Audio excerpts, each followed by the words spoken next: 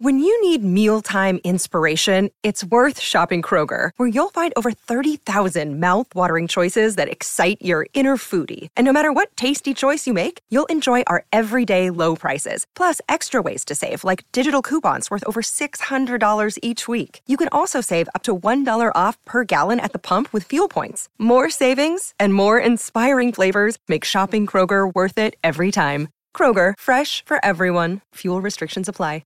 Hello, everybody. This is Marshall Poe. I'm the editor of the New Books Network. NBN listeners like to read books and buy them. So we thought we'd tell you that right now, our friends at Princeton University Press are having a remarkable site-wide sale. You can get 50% off books, including ebooks and audiobooks, with the code 50, F-I-F-T-Y, at checkout until May 31. You can save some real money on Princeton University Press books. I encourage you to go there and check it out.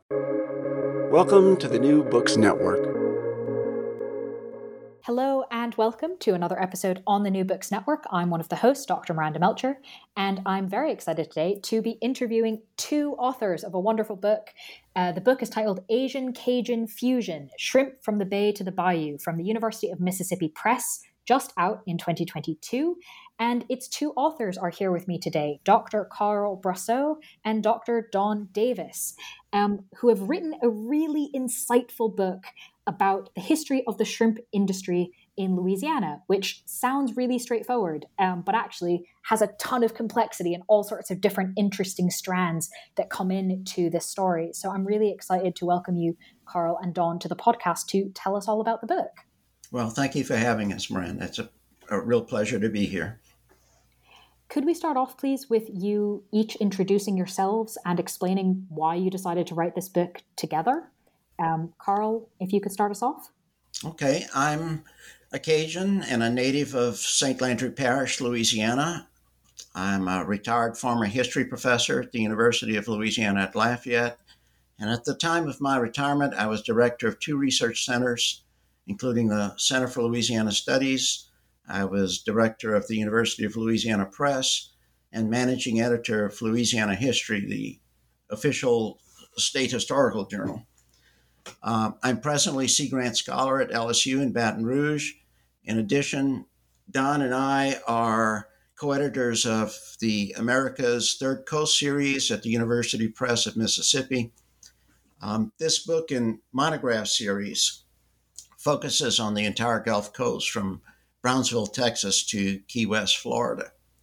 I first encountered Don at coastal studies events in Lower Louisiana. He and I were the only attendees with a genuine interest in the human landscape, not the indigenous and invasive flora and fauna or the regional hydrology. Critters usually get all the attention, by the way, and the research dollars.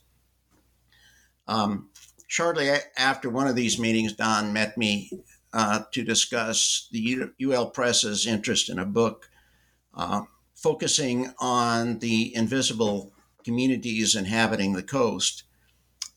Since that time, Don and I have been collaborating on numerous projects. This collaboration has gone on for about 20 years now.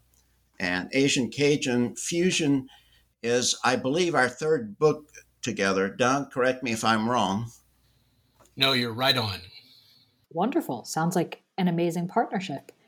Dom, do you want to introduce yourself a bit? Well, I am not a Cajun. I grew up on San Francisco Bay Area. My undergraduate degree is at California State University, Hayward, now California State East Bay. I was invited to join the LSU faculty as a graduate student. I have a master's degree and PhD from LSU. LSU's Geography Anthropology department at the time was considered one of the showcases in North America. My interests are sometimes described as a bit eclectic. I am comfortable speaking about fluvial morphology and just as comfortable speaking about cultural anthropology or cultural geography. Like Carl, my interest is in humankind. Is in the past, we would say how men have changed the landscape, now has humankind changed the landscape. I come from a working class background. My father worked on dredging equipment in San Francisco Bay, and I wrote my PhD on the development and growth of Louisiana multifaceted canal system. Because of my interest in people and because of Carl's interest in colonial history, as Carl explains it, we look through a telescope from different ends. He tends to think from the back to the front. I tend to think from the present to the back with considerable overlap. So we've stretched our knowledge base from colonial Louisiana to today. We collaborated early on because of the book that I was putting together called Washed Away. And let the record show, my name is on the cover, but Carl held my hand through the difficult minefields of publishing, and my own naivete got in the way. And in an automobile conversation coming back from a meeting in Charleston, we decided that what we wanted to do is go beyond simply refereed journals. We get that refereed journals are ranked promotion, and we think it's very fine. But you are limited in page size in some cases, and certainly imagery. We thought what we'd like to do is expose the population to issues in which they can at least thumb through the images and learn. And that book was an award winner. From that, largely because growing up along San Francisco Bay, I was aware of the Chinese influence in the shrimp industry. Teaching in South Louisiana, I had a gentleman who was very committed to taking me around and showing me these derelict platforms. Something I never forgot. When Carl and I began thinking of our third book, it occurred to us that, wait, there is a connection between Louisiana and California that nobody has made. So we took the challenge of connecting the Chinese from Guangzhou, Pearl River Delta, through San Francisco Bay to Louisiana, hence the name Asian Cajun Fusion Shrimp from the Bay, San Francisco to the Bayou. Wonderful. Thank you for explaining sort of your personal academic trajectory, but also all the different strands that kind of make up how this book came together. I think that's really fascinating with any book, but is particularly in this case. And I will also say that of the 100-something books I've interviewed now, this is definitely the prettiest. It is shockingly gorgeous, and the idea of learning by thumbing through images as a reader, I found to be very much the case. So thank you for that as a reader. It was wonderful. I am, however, a historian. So unfortunately, Don, I'm more in Carl's boat on this one, going from the past to the present. And I'm probably going to have us roughly follow that kind of trajectory in today's interview. So the place, therefore, to start is in Louisiana's early colonial history. And I'm wondering, Carl, if you can tell us why shrimp do not feature prominently in this time period. That's probably the most shocking premise of the book for the South Louisiana population. The French in the United States are notorious for their outright rejection of dishes, including maize or corn. That there's something comparable at work with the French bias against shrimp in the 17th and 18th centuries. The residents of Western France at that time generally considered shrimp to be a drunkard's food. And compounding this negative stereotype was the widespread belief that these crustaceans were harvested by mean, nasty, and brutish troglodytes inhabiting caves along the coast. The French reluctance to eat saltwater shrimp, and you have to remember that Louisiana was probably the least important possession in the French Empire at the time. And so there were huge gaps between shipments of supplies to the colony. So the colonists had to more or less fend for themselves from time to time. And the fact that they're not eating shrimp, I think, speaks volumes. And it's roughly comparable to the refusal of modern coastal Louisianians to eat nutrias. It's an invasive species of 15-pound semi-aquatic rodents. The nutria meat has been promoted in recent years as a lean, high-protein substitute for such southern staples as beef, pork, and even catfish. So hence the fact that they're missing from the documentary record. I was quite surprised to learn that, to be honest. But of course, that doesn't stick, and that's why we're surprised. So when and why does shrimp become the popular part of the diet that we think of today? Well, in 1809, there was a huge influx of refugees from the servile insurrection in Saint-Domingue, present-day Haiti.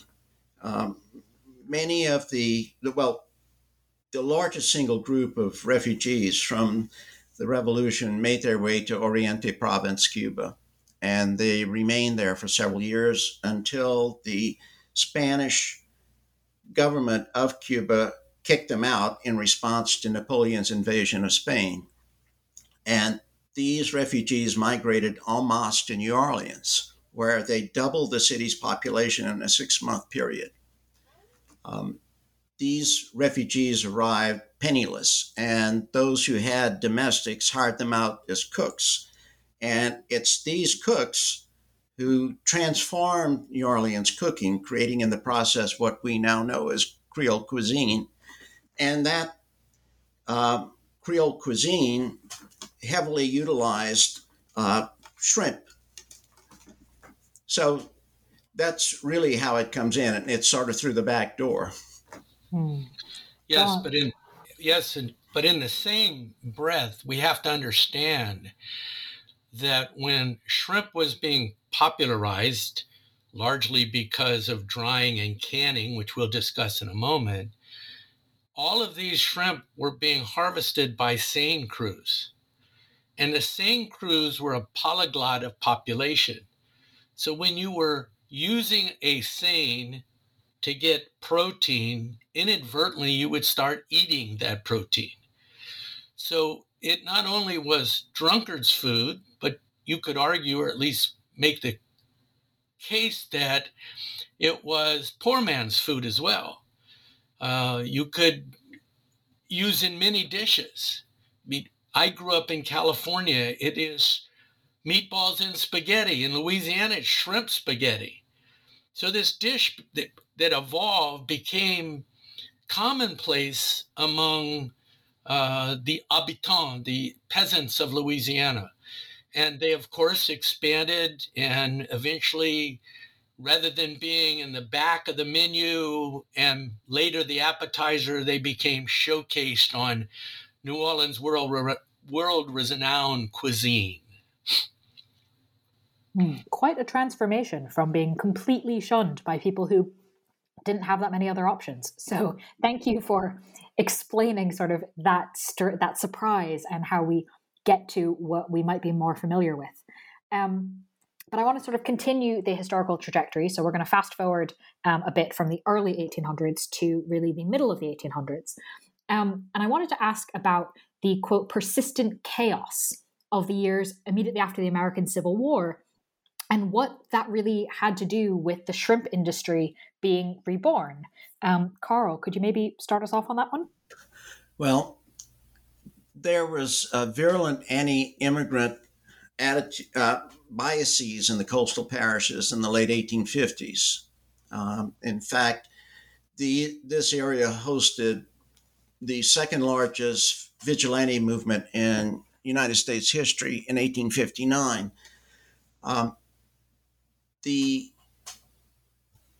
1859 incidents were basically the apex of this trajectory, and it becomes diverted, of course, in 1860 with the national election that would lead to the secession of the southern states from the Union and the start of the American Civil War. Louisiana during the war was invaded on at least 3 occasions, and wartime devastation was widespread. In the wake of the war, Louisiana's economy imploded, and in some areas, property values declined by as much as 90% between 1860 and 1870. The fact that there was economic distress and the fact that there was widespread damage to the infrastructure caused the local population to turn inward and focus on the needs to restore life to some semblance of normalcy. And this provided an opening to the Chinese and to a lesser extent the Filipino immigrants who were seeking to start a new life in what was then the vast Louisiana coastal marshes.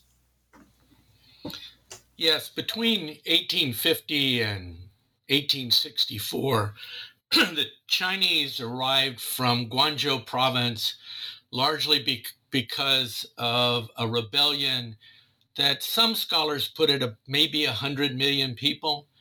And they were simply escaping this tyranny, if you will, and came to California, at that time called Gold Mountain. And they were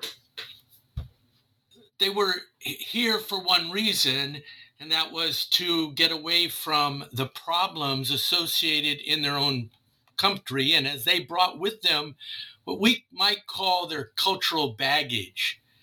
In California, like other American counterparts, they did not make any money in the gold rush. They were not all involved in the Transcontinental Railroad. Many had other interests. And of course, the province that they came from in China is made up of the Pearl River Delta. As part of their cultural baggage, they brought with them the ability to dehydrate shrimp.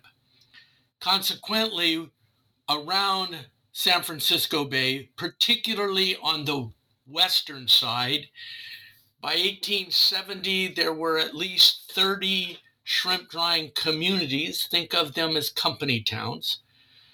They were dehydrating a tremendous amount of shrimp. Over 90% went back to China.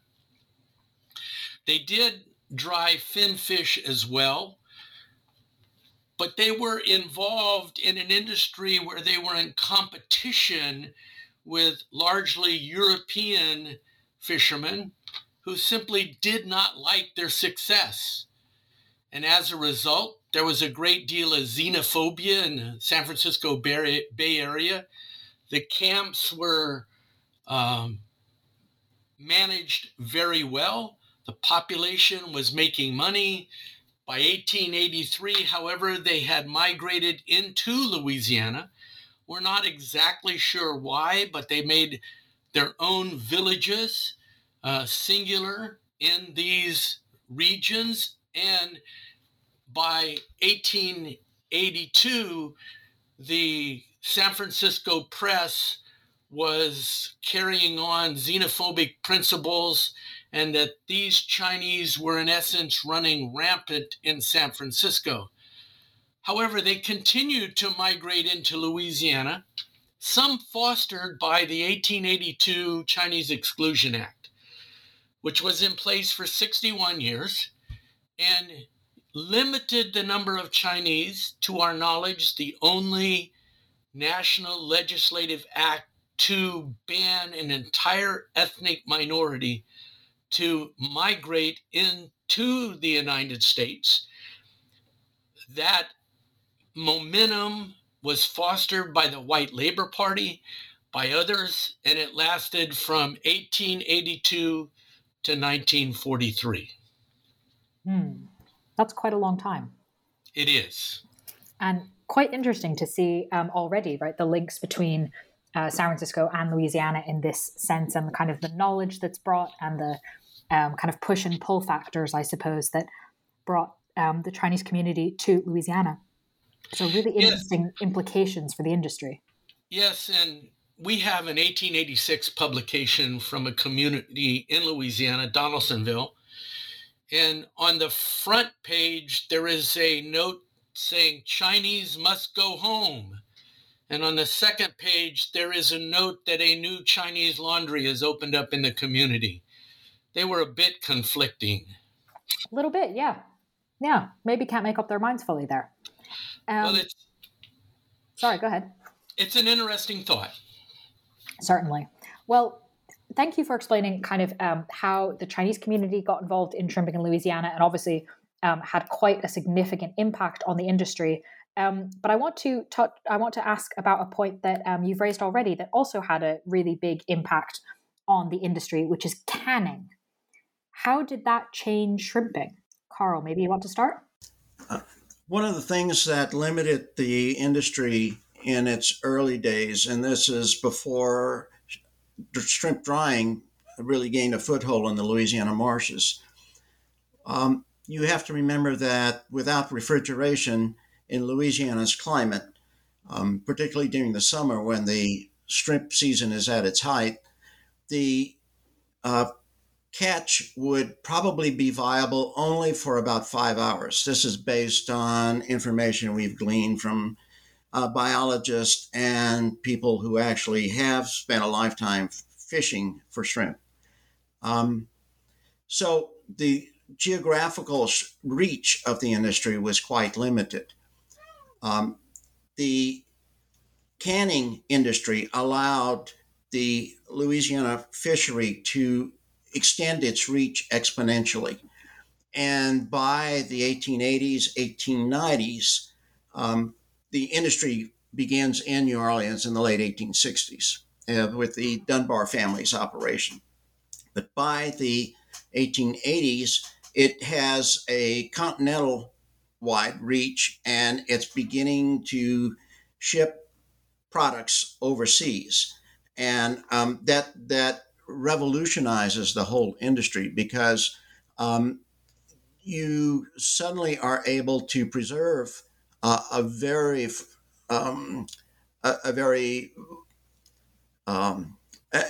foodstuff that spoils extremely quickly without refrigeration. And refrigeration comes in at roughly the same time that canning gets started. The ice allowed the fishermen to extend the geographical reach by going farther afield, bringing in larger quantities of shrimp, which in turn allowed the canning industry to thrive.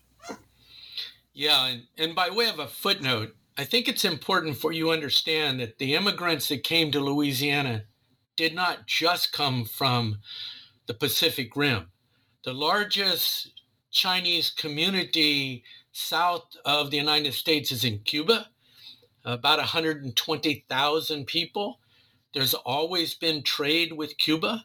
In fact, if you go to Havana, many of the buildings are built with Louisiana cypress. So we had immigrants coming from the West and then immigrants coming from the South.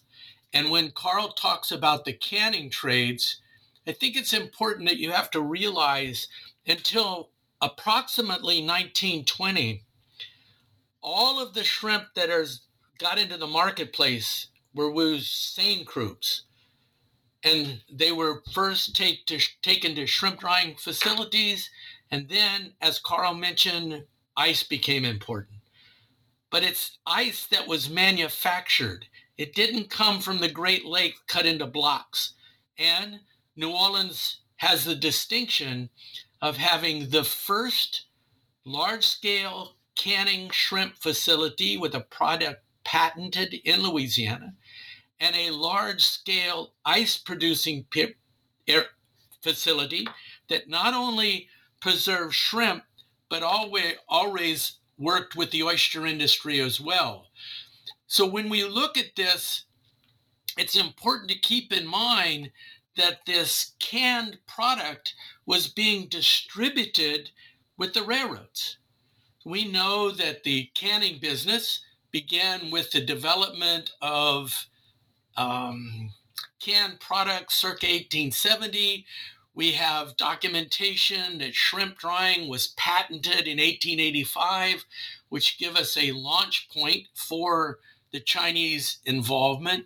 But more importantly, this is a product that you have to convince people to consume. I mean, think for a moment. I do not know a great deal about the United Kingdom, but I can assure you that people living in Tupancari, New Mexico, Boise, Idaho, some parts of Utah, parts of Phoenix, never had seen a canned shrimp.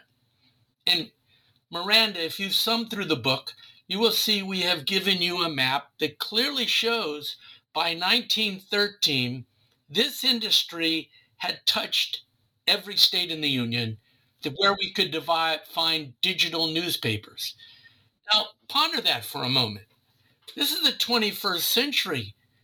We're using a medium that reaches lots of people. How did you convince a person living on the Upper Peninsula of Michigan that this canned product had value? And the advertising and public information barrage was impressive.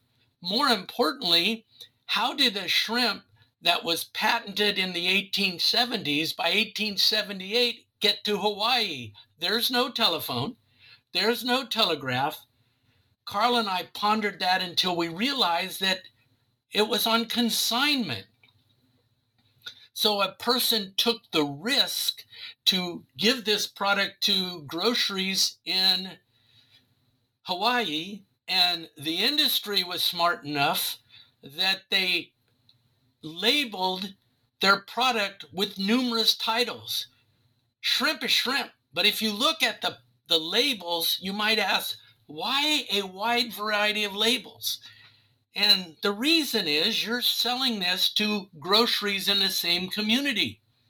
So we have shrimp called Bayou something and shrimp called Barataria something. They're different labels. Therefore, if I discount one in my grocery, I'm not forcing the other grocery to discount. That's pretty far thinking back in the 1870s to 1913 period. And the two most important words in the delivery system was giddy up and whoa. So you had this massive distribution, which is better than Kellogg's distribution of cornflakes, yet most people are unaware. Thank you for explaining it to us so that we are not unaware. Because it is really quite something to think about. And I can just imagine how stumped you must have been going, hang on a second, Hawaii? What? Because it really is quite amazing. And I'm glad you mentioned the image in the book, the map showing the distribution, because it really makes it quite clear just how big an operation canning and ice, etc., and the railways made possible. And so the obvious kind of addition to that is, of course, refrigeration, when you no longer have to worry about generating ice in quite the same way. So could you maybe add that on as a change that impacted the industry? Sure. Refrigeration is a modern term. Many of us, myself included, remember the term icebox. And so you had a block of ice. But to the fishermen who do not have refrigeration on board their sailboats, they had to take a 500 block of ice and put it in the hold. That's H-O-L-D, sometimes mispronounced as H-O-L-E. Well, if that block of ice dropped, you would indeed have a hole. So once you put ice in the hold, now you could put your shrimp. But how did you get ice to the facility? And that was with ice boats. These were the lifeline to the small independent fishermen. They would hand seine take it to a collection point. At the collection point, there would be a shuttle system. A boat would be on site and a boat would be at the shrimp shed. They would pass each other. The shrimp shed would bring ice. The fellow going to the shrimp shed would take shrimp. The fellow coming from the shrimp shed to the rendezvous point was also bringing supplies. So you had, in essence, a convoy making a general loop to guarantee you got shrimp into the hands of the processors. Now, refrigeration changed dramatically because of the development by Clarence Birdseye, and eventually marriage with what became Kellogg, the ability to franchise freezers. Now, these were not vertical, horizontal. And it was not necessary, I guess it was licensed. So grocery stores began to have ice. Shrimpers into the latter part of the 21st century had individual quick frozen. Now it was packaged, but early in its history, it was a chain of ice boats. The shrimpers carried pennants or flags on their boat that showed the allegiance to whatever shrimp shed, and the ice boats moved accordingly. If I can just append a footnote here, the emergence of fresh frozen food revolutionized the shrimp fishery in the post-World War II era. And it, in the wake of World War II, there was, for many households, there was disposable income for the first time. And many housewives used some of that in the purchase of the newly available frozen TV dinners. And these became a staple. The two most popular entries in that lineup were fried chicken and breaded frozen shrimp. And the breaded frozen shrimp allowed the shrimp industry to market and make profitable low-grade shrimp stock that otherwise would not generate an income for the shrimpers. Yeah, think of 90% breading, 10% shrimp. And it was highly successful. The Swanson Company went from nearly nothing to over 100,000 units. The time period from roughly 1913 to the beginning of World War II, you saw some dramatic changes in the shrimp business. In 1913, Henry Ford developed the assembly line. So suddenly Model A's and Model T's came on the market. In 1917, a device that came by way of England to New England was the shrimp trawl, introduced in 1917. We began to see the arrival of marine engines. And we have to be very careful here with terms we use. We are all familiar with General Motors, Ford Motor Company, motoring, and motor courts, which became motels. But with the development of electrical motors, you suddenly can't use these as synonyms. But what happened is because Henry Ford developed the automobile, there were surplus engines, that time known as motors, that the local shrimp community retrofitted to power their boats. Now, these were hand cranked. Many a person, and Carl and I have interviewed them, at least their descendants, and they break a wrist. But they had to become mechanized. Then we began to find, largely out of New England and the Great Lakes, a matriculation of marine engines. So we went from seine, sail, to power quickly. We went to a shrimp trawl. And just before World War II, you're beginning to see that these fishermen are adapting to diesel motors. So what we have then at that time, engines, motors, all becoming one, and the industry is changing dramatically. Right, and in a short time frame too. The contemporary literature makes it pretty clear that all of this took place in about a 12 to 24 month time period. That's very fast. Oh, yes, indeed. Yeah. Okay, that's a lot of change, and very quickly, though incredibly clearly explained. So thank you. Thankfully, hopefully for our listeners, all of that change will be easier to digest than I imagine it probably actually was when it happened. But that's kind of in a lot of ways, the things that have improved, right? The things that make it easier to do this, or perhaps some of the more kind of progress narrative types of the industry. But the book also talks about some of the not so great parts, some of the more problematic parts. For example, labor conditions in canneries. So again, going back to Dawn, as you said, the humans really in a lot of this. So why were the labor conditions in canneries so appalling? Well, in Louisiana, that's due in large part to the fact that there were essentially no child labor laws. The agricultural industry and all of the other processing industries basically put up roadblocks to prevent the passage of any child labor regulations until the first decade of the 20th century. Even when these regulations were put in place, there was no real teeth to them, in large part because of inadequate regulatory enforcement mechanisms and understaffing. Before the American entry into World War II, Louisiana employed only 2 inspectors to patrol and enforce regulations in an area roughly the size of England's southern coast. So that should give you some idea why these abuses were allowed to exist. In the absence of effective regulations, the robber barons of the seafood canning industry had a free hand in ruthlessly exploiting destitute transient workers.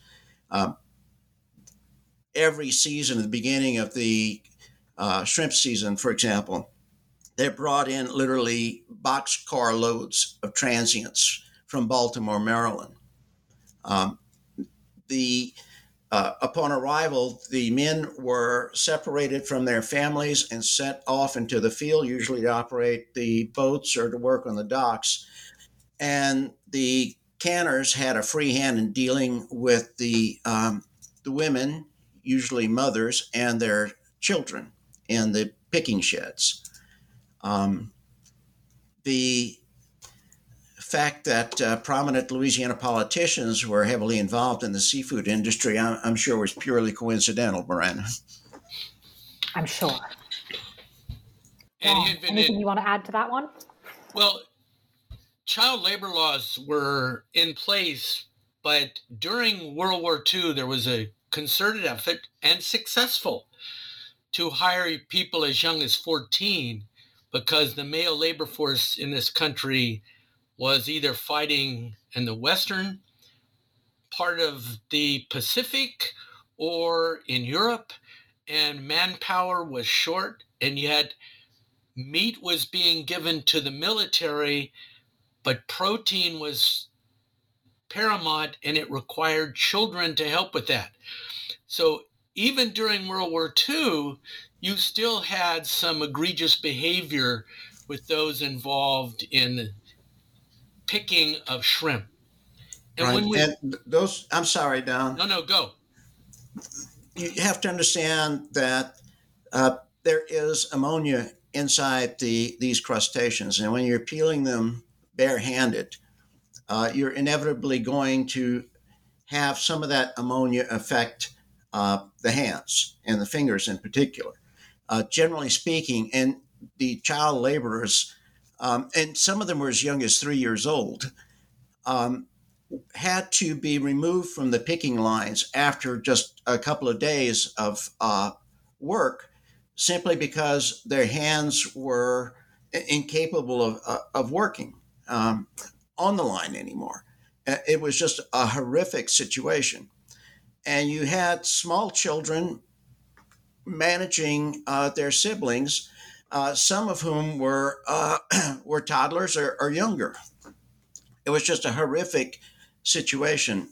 Some mothers worked 12-hour shifts or even longer in conditions that would not be acceptable today. The sheds had high moisture issues, and many people contracted respiratory illnesses as a result. Yeah, The picking sheds had nearly every, largely female and children, alum water to try to ease the pain from the prickly characteristics of peeling shrimp in mass. You were paid by the cup. You were given what were called shrimp nickels or tokens, script to some. And they were weighed and paid. And on a few occasions, you had to spend it in the company store.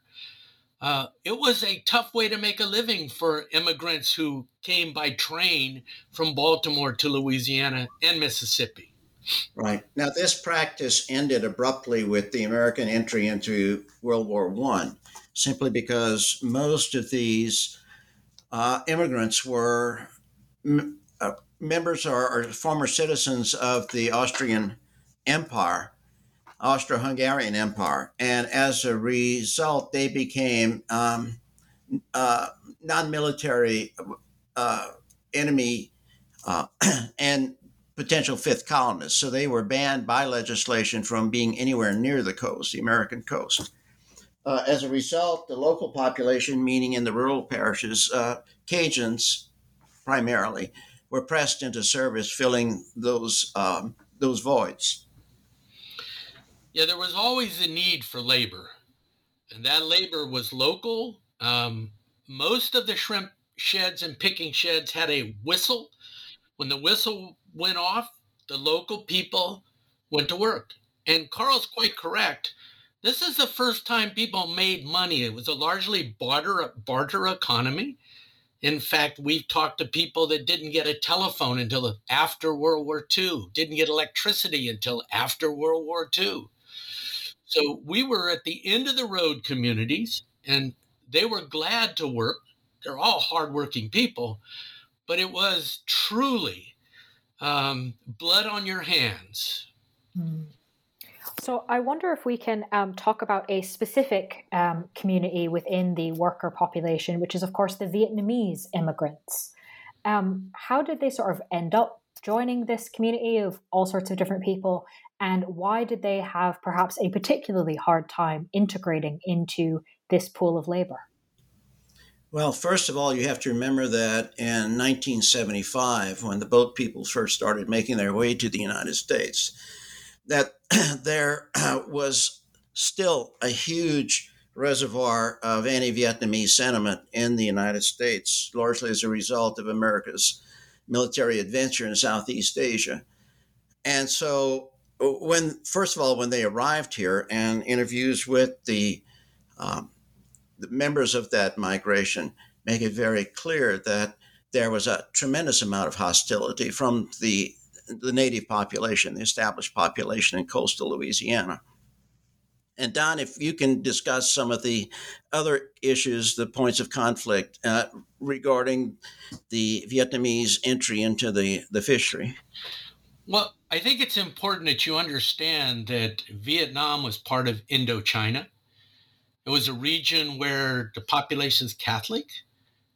They are very fine with French cuisine and Catholic social services, highly active in recruiting them into Louisiana. And being a strong Catholic region, the acceptance was difficult, but not as hard as going to South Texas or Southern Alabama. There is a certain camaraderie. We interviewed a Chinese gentleman that stole a C-140, flew out of Vietnam, landed in Thailand, and the only thing he said is, God, if you get me through this, I'm going to help my people. When we interviewed him, he had simply underwritten, I think it was 20 Vietnamese to become Catholic priests. And they had, much as Western migrants had, a can-do attitude. They're very insular, just like the Chinese. They have their own benevolent society. But the one common denominator is they knew how to fish, just like the Chinese. And they got involved in the industry. But the cultural backgrounds are much different. In South Louisiana, your boat is the best thing you own, and it is maintained perfectly. because if you take a picture of it, that means it's not making money. And you always maintain your boats. The Vietnamese, on the other hand, did not necessarily follow that cultural tradition. And it was alarming to the locals. And yet, through time, they've integrated into the community well. Estimated that 20% of Louisiana fishermen are Vietnamese. And it's hard to find out exactly, but somewhere between 50 and 70% of the shrimp harvest comes from what are called slabs, or the large steel-hulled shrimp vessels. But the link between South Louisiana and Louisiana is not a handshake. It's the Catholic religion. Fascinating. Not necessarily something that people would immediately think of, and yet as soon as you explain it, it makes a lot of sense. So thank you for taking us through that. Yeah, and I'd like to add a footnote, if I will. Mm-hmm. Back up just a moment. When you look at a shrimp boat, a vessel, it's full of shrimp. None of those vessels carried scales. So how do you know how to be paid? Well, what we found is the Chinese introduced what was called the Chinee, Chinee basket. And for decades, this was the standard of measurement. And then it was into barrels, 125 pounds. And then it went to plastic baskets. In addition, the things that made a difference is not only the otter trawl, but you have to understand that the backbone of the business is a winch, an engine, and a net. The rest is just humans sorting it out. And you need somebody to make the nets. So there was a whole business of net manufacturing, net shops. Nets were tarred because of the cotton. And then we've noticed the development of motors. Some of them became surplus during World War II. One is a 671, diesel 671, also Chrysler 671. And it became the workhorse. Gray Marine became the workhorse. But what about the vessels? Remember, we're talking first about sail vessels. Those morphed into engine powered, one of which is known as a Biloxi or a Biloxian. And that's the wheelhouse on the back. It was designed by Jaco Jack Kovacevic in Biloxi. And it was copied quickly by Louisiana's, well, the captains were electricians, mechanics, boat builders, shipwrights. They were often built in people's front yard. With the discovery of jumbo shrimp, we had opportunistic Floridians by the name of Felice. No, wait just a minute. Yeah, Felice Colino, Versaggi, and John Santos Carinas. And they launched another type of vessel with the cab forward. And locals call that a Floridian or Floridan. Well, so F for front, B for back, both were wooden hulls. Steel hulls did not morph into the discussion slightly before World War II. And the shrimpers did not believe in steel because of the acid from shrimp, perhaps rotting the steel. But after World War II, you get the big boats, the slabs, those that go offshore for maybe a month. Now, I want to put this in context. You look at a book like ours, you see one of these very large shrimp boats. The question is, how big are the fuel tanks? Carl and I have a colleague whose family's in the shrimp business. She very kindly gave us the stack of papers to get Coast Guard approved. The combined fuel capacity is 50,000 gallons. Recently, a gallon of diesel was $5. So before you leave the dock, they have a debt of $250,000. I don't think many people understand the upfront money for these people to make money on a product that hasn't seen a great deal of change. And then, of course, the single most important development perhaps was the development of the mechanic shrimp huller. And that changed the entire paradigm because you went away from hand labor to mechanical labor. Production went up, and the shrimpers now had capabilities of working with large packing houses and expand their market wherever you could take a freezer load of shrimp. Thank you for helping us understand the kind of more recent changes, particularly in sort of equipment and all sorts that have created a lot of opportunities, but of course also simply just in terms of fuel costs. And of course, that's not the only cost that shrimpers also have to deal with, despite, yay, it's great we have machines that can help us with this, but also there are some pretty big costs as well. So I was wondering if maybe bringing it up kind of fully to the present, you could tell us about perhaps one of the biggest problems, or perhaps one of the problems that's increasing the fastest, which is, of course, the impact of climate change. How has this impacted the Louisiana shrimping communities? Well, Louisiana is clearly on the bleeding edge of global climate change, and that was clear as early as the 1990s. Land loss is probably the most readily apparent aspect of climate change in the Louisiana Gulf Coast area. Over the last 70 years or so, Louisiana has lost approximately 2,000 square miles of landmass. That's roughly the size of the state of Delaware. And to put it into a better perspective for your listeners, Louisiana's land loss is roughly equivalent to the size of England's historic Norfolk County. Land loss has been particularly acute in the coastal parishes containing the estuaries that are the nurseries sustaining the region's major fisheries. Land loss also removes the marsh buffers that protect inland cities and fishing villages from hurricane tidal surges that now inflict severe damage on communities more than 20 miles from a hurricane's landfall. The increased damage means, first of all, the inevitable loss of some fishing families who can no longer endure the physical, financial, and emotional toll of rebounding from ever more frequent hurricane landfalls.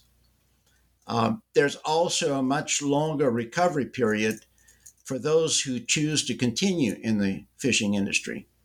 These longer recoveries are caused in no small part by the widespread damage to the local infrastructure, the roads, the electrical grid, the water systems, the processing facilities, the ice factories, residential areas, of course, schools and stores, and so forth. And the fact is that the storms are coming in with increasing frequency. And in the past, Louisianians had usually a 3 or 4 year window to recover financially, emotionally, and physically from the devastating effect of a storm. Now we're seeing numerous major hurricanes making landfall along the upper Gulf Coast within a single season, and this is unprecedented. And you have to be careful. When we say land loss, unlike other parts of the world, land loss is a double whammy. We have subsidence coupled with sea level rise, coupled with hurricanes. And therefore, we are always at the risk. We like to remind people we are sea level citizens, and in the case of New Orleans, it's below sea level citizens. These are very real issues. But when we've interviewed third or fourth generation shrimpers, the thought of another job is just not working. We heard the term resilience, and the academics are trying to give it a meaning. We like to say that in South Louisiana, the people's resiliency is tattooed to their soul. The thought of moving is just not part of their DNA. They may have to move, but it's going to be kicking and screaming, because this is the most important four-letter word in their life: home. And we've interviewed a man that wouldn't move 5 miles up the bayou because it was too far. We've interviewed a husband and wife team that probably had some marital issues before, but he wouldn't move to just up the road because it's too far. And if you don't live here, you cannot grasp the magnitude of this thought processes. When we were almost done with this book, we got hit with a hurricane. So we are in the downhill run, and we get hurricane making landfall in August of 2021. And then in August 2021 was one storm. Another storm hit in September of last year, and we've been given a 2-week deadline to put together an epilogue. We succeeded, and as a result, this book is the first printed matter about hurricane influence on the communities of South Louisiana, including a number of interviews where a lady is trying to run her shrimp business days after the event. There's no electricity. Carl covered all that very well. She has to truck it into Biloxi because her shrimpers are going out. And the reason is they have to fill the shrimp's ice capacity getting ready for Lent, which was a very big, important part of their business. Just to give you some perspective on the damage caused by that hurricane, and then the last big one was Hurricane Ida. Roughly 1.5 million people were without electrical service, and some of them were without electrical service for months. The estimated cost in terms of property damage alone was somewhere between $65 and $80 billion. At least that's the current total. It keeps escalating. And when you have a shrimp boat that doesn't have insurance because you can't afford it, but that's how you make a living. They were navigating shrimp boats sunk in the bayou to get to the shrimp harvest sites, because if they're not working, they're not making money, and they've got a house to rebuild. Mm-hmm. Mm-hmm. Well, thank you both for sharing that with us. Both kind of the sort of academic research side, but really also the human side, and understanding, as I guess, Dawn, as you said right at the beginning, kind of the interest is in the humans here. And so thank you for sharing that with us, kind of bringing us all the way from the historical up to the present and giving us a glimpse of certainly some of the challenges of the future. So thank you very much for being with us to talk about the book. And as a reminder to listeners, it's titled Asian Cajun Fusion: Shrimp from the Bay to the Bayou, out from University of Mississippi Press in 2022. Carl and Dawn, thank you so much for sharing your insights and wisdom with us on the podcast today. Thank you so much for having us, Miranda.